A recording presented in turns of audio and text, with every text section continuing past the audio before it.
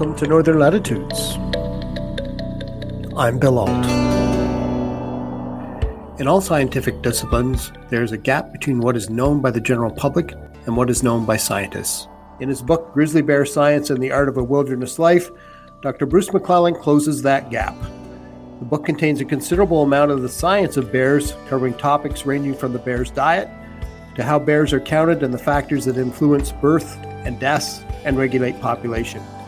Mixed among all that science is also the amazing story of how a couple in their mid-20s began the Flathead Grizzly Project, built a log cabin on the bank of the Flathead River, had babies, and raised them in the wilderness among these bears.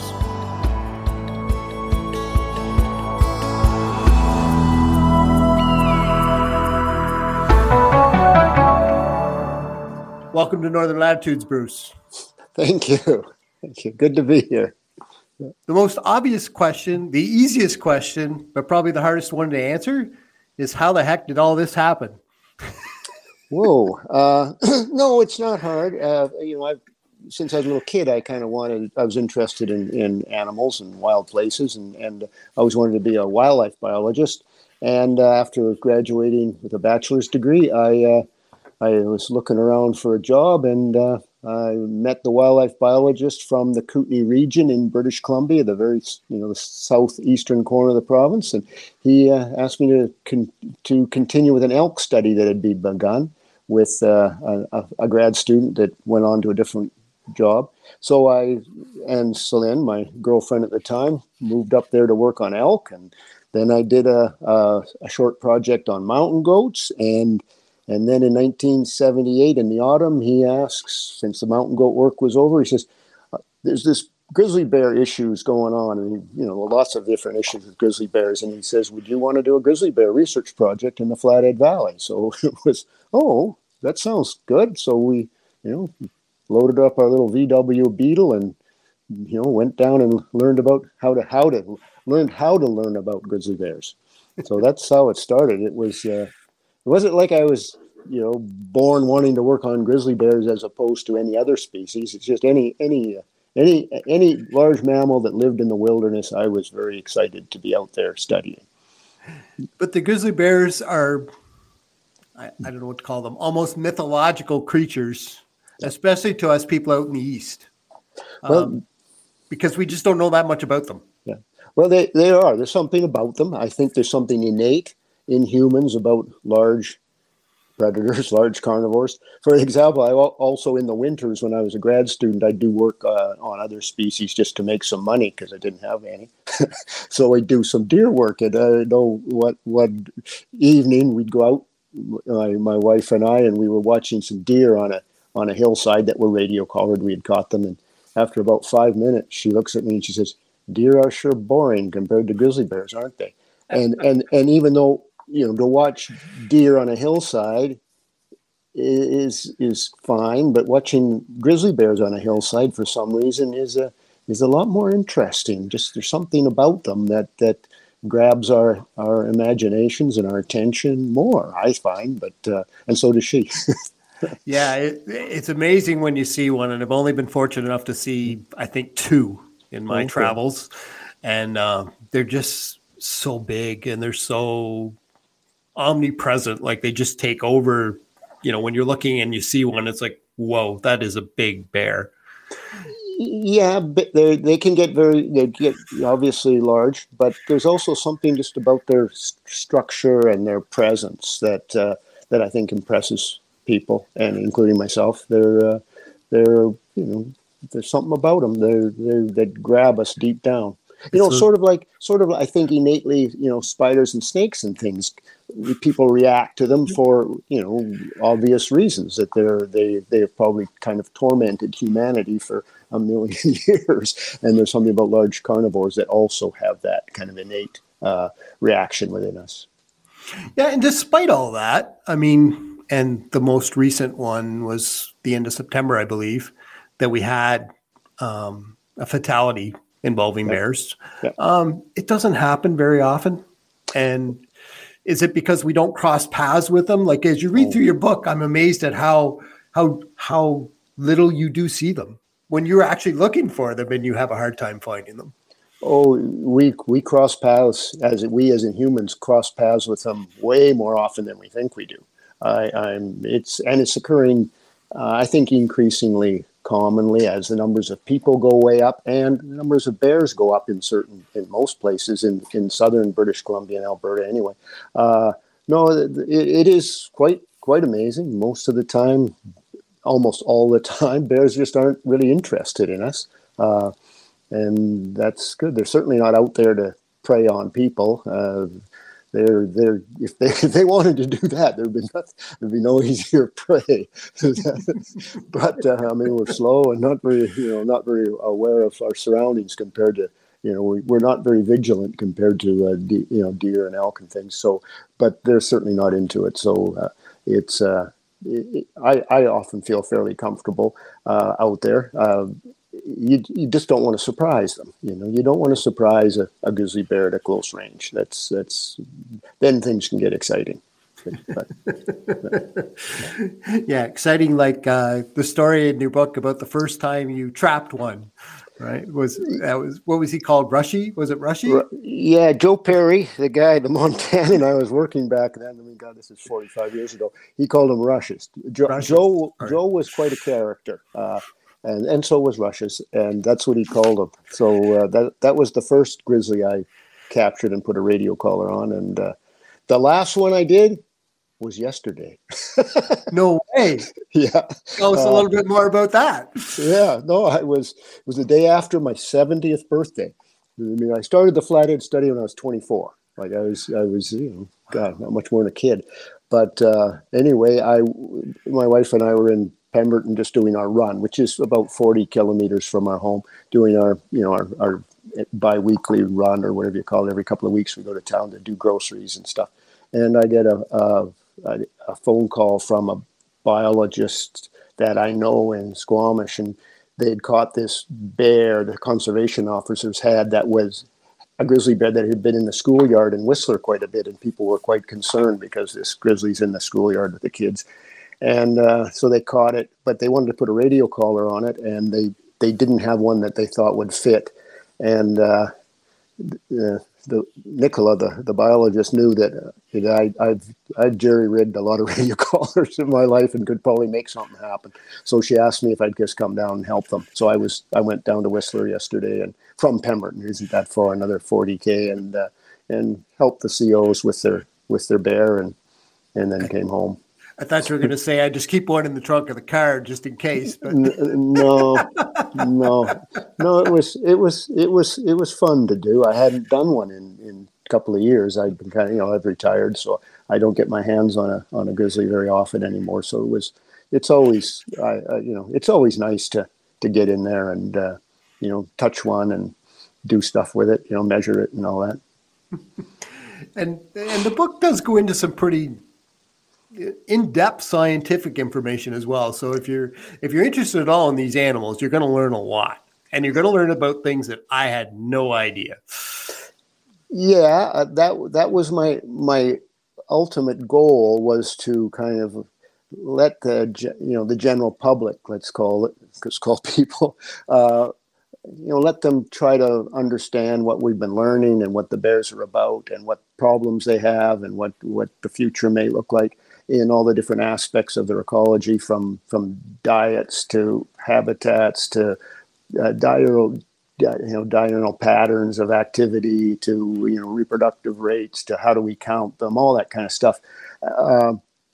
But mixed in with I hope lots of bear stories and our human family stories and things that I hope keep people kind of happily engaged, as opposed to too much science. And of course the science chapters are not written like I've written most of my life. I've written lots and lots of science journal papers, and I know almost nobody reads them. So I hope I've written them in a way that people can actually understand them quite easily. You have, trust me. Good. I read it, and it's just because the science is so interesting, and I think that one of the first big real science chunks of it we'll talk about is the diet. Yeah. You have an extensive, but it's so interesting because our anyways, misunderstanding about the bears was how little meat they eat. Like you just have this thing in your head where they must eat a fairly substantial amount of meat. And then you find out, like, I don't know what the numbers were, like 80 or 90% of some of them, especially the females, are eating seeds and berries. That's most of their diet. Yeah, that's the flathead population. Other populations, of course, have different diets, which is what's fascinating about grizzly bears is they're so adaptable. That species is one of the most widely distributed species on Earth. They range from, of course, the wet coastal rainforests in British Columbia now that are relatively warm and wet, and all the way through the dry areas. But they're really found in the Gobi Desert in Central Asia. They're found in the Arctic islands. So they have an incredibly diverse range, and across that range, their diets can vary enormously. The bears that live on the coast, of course, eat meat. They eat salmon, lots of it. So that there's a lot of that in their diets. The bears in say Yellowstone and even through the Alberta, the east side of the Rockies, eat a lot more meat than the flathead bears do. Largely, I think anyway, because the plant foods aren't as good there. So it's worth their while to spend more effort trying to get meat. Meat doesn't want to get eaten. So it's harder to catch, where plants do want to get eaten, a lot of them, like berries, they want to get eaten. So they're a lot easier to catch. So there's always these trade-offs of what they feed on. And the flathead is an area that although there's quite a few elk and deer and moose and mountain goats and even some sheep, that they focus on plant food, largely because there's a lot of plant food. We've got wonderful berry fields of two major species, and we've got rich river bottoms and places where the green stuff grows really, really well. So it's got a lot of good plant food. So the bears sort of are happy eating plants. I mean, you're not going to kill many elk if you're in a huckleberry field, eating huckleberries. And they don't. And part of that also, the diet is linked to population, obviously, because if the food's available and the food's good, the population does well. And I think in the book, and correct me if I'm wrong, but I think in the book you were saying that not only does the flathead have a good berry source, it's a great berry source because of wildfires in the past.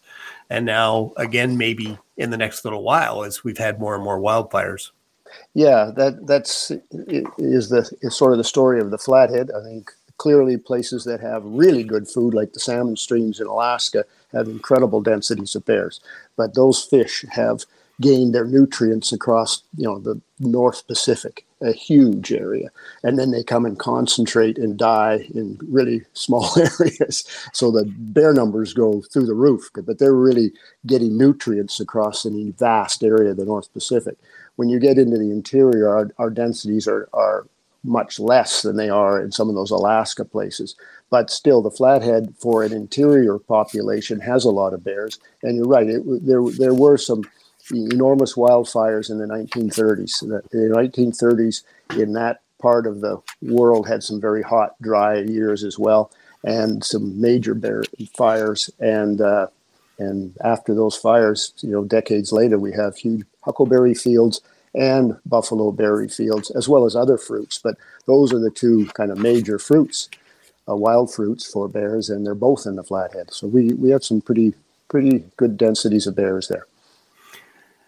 And it was funny reason, because one thing I know you did solve is a bear does shit in the woods, because you have quite an extensive chapter on how it's used for analysis on what they eat, which makes perfect sense when you think about it. But yeah. There were some technological changes in many parts of our wildlife science over the years we worked at, and one was to do with diet. We learned an awful lot in the old days by having Bill Callahan, not me, pick through lots and lots and hundreds of bear turds.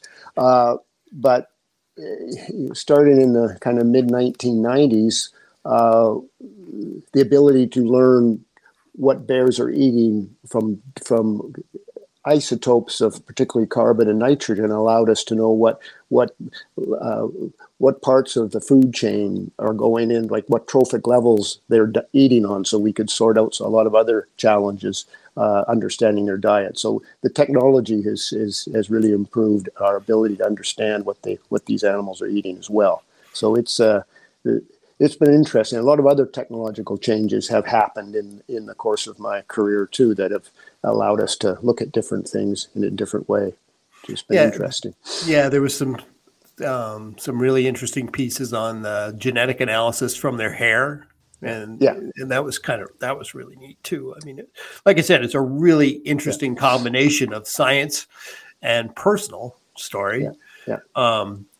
And I wasn't surprised, but I found it very kind of human that when you're capturing these bears, you're naming them. So you get to know these bears and you follow them for years. Yeah. Yeah, the naming thing, some people have poo-pooed. They think you bias the individual by giving it a human name. But I don't know. The people I learned from were Montanans, the people at the University of Montana, and they named bears. And, you can remember names better than numbers. It's just one of those things. And I don't know, none of the names, except for maybe Russia's, had any connection with anything. As a matter of fact, I almost never pick a name. Someone else does. I often ask, what should we name this one? I mean, my kids named a lot of them. And they were, at various ages, had some goofy names and some not so goofy names.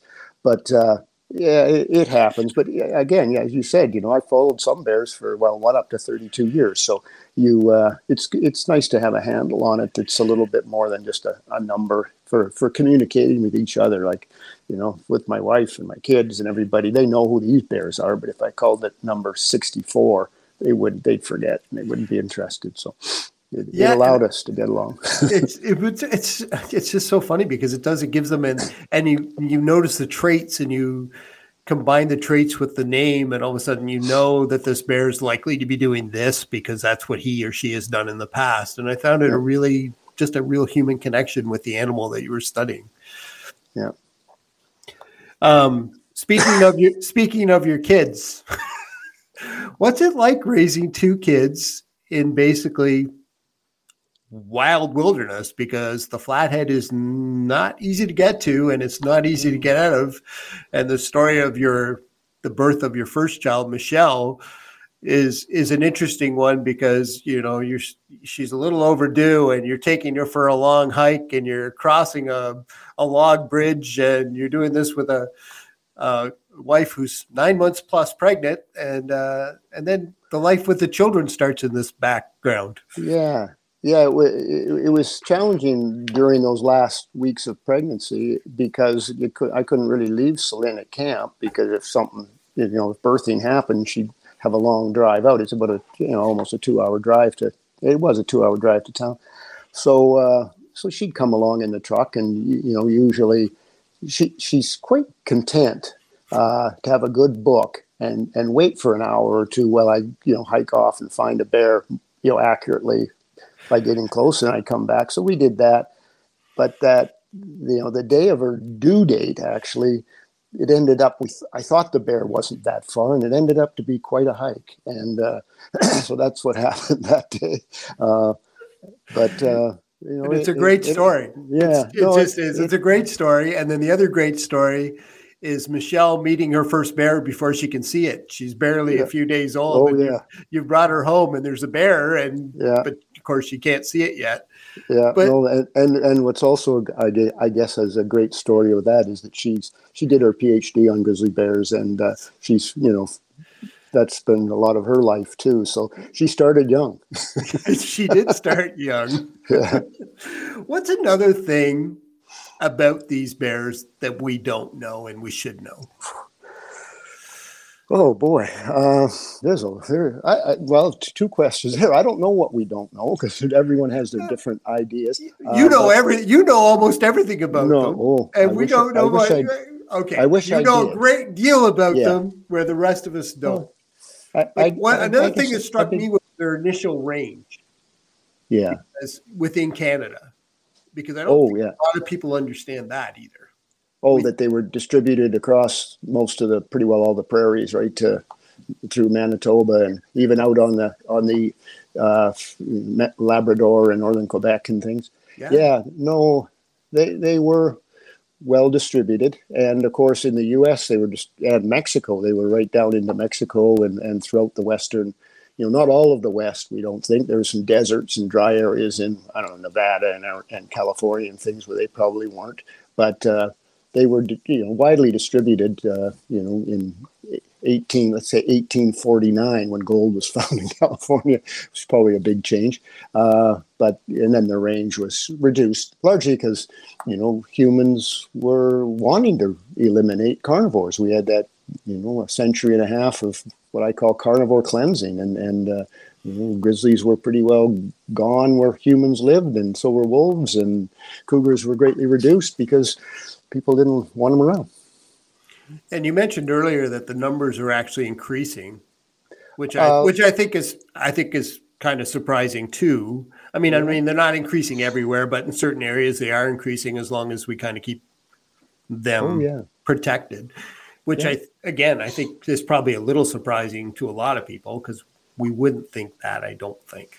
Yeah, no, the numbers throughout the southern fringe, except for a couple of populations, have generally been on the rise. Of course, they've monitored them best in the lower 48, where there's only really two major populations, in Yellowstone and northern Montana there, and those numbers have gone way, way up in the last 40 years, as has the Flathead where I worked. The population there almost tripled in the 1980s and 90s, and then started spilling out more into Alberta. And I think the numbers in southwest Alberta have been going up a lot. And the low valley bottoms in the Elk Valley around Fernie and Sparwood and Elkford, those numbers have been gradually going up to where there's a lot of bears down there.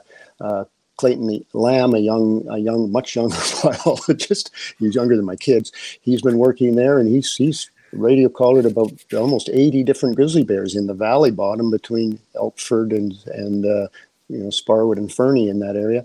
So they're there. Several populations in southern BC we know have gone up. There's one on the southern coast where we know has doubled in a decade. So some are doing fairly well as people allow them to. As long as we don't kill too many, they'll seem to do all right. Yeah, and that's obviously one of the challenges of keeping the healthy populations. Yeah. And I think BC is just thinking about bringing the grizzly hunt back. Correct? Oh, I don't know. There's chat. Okay.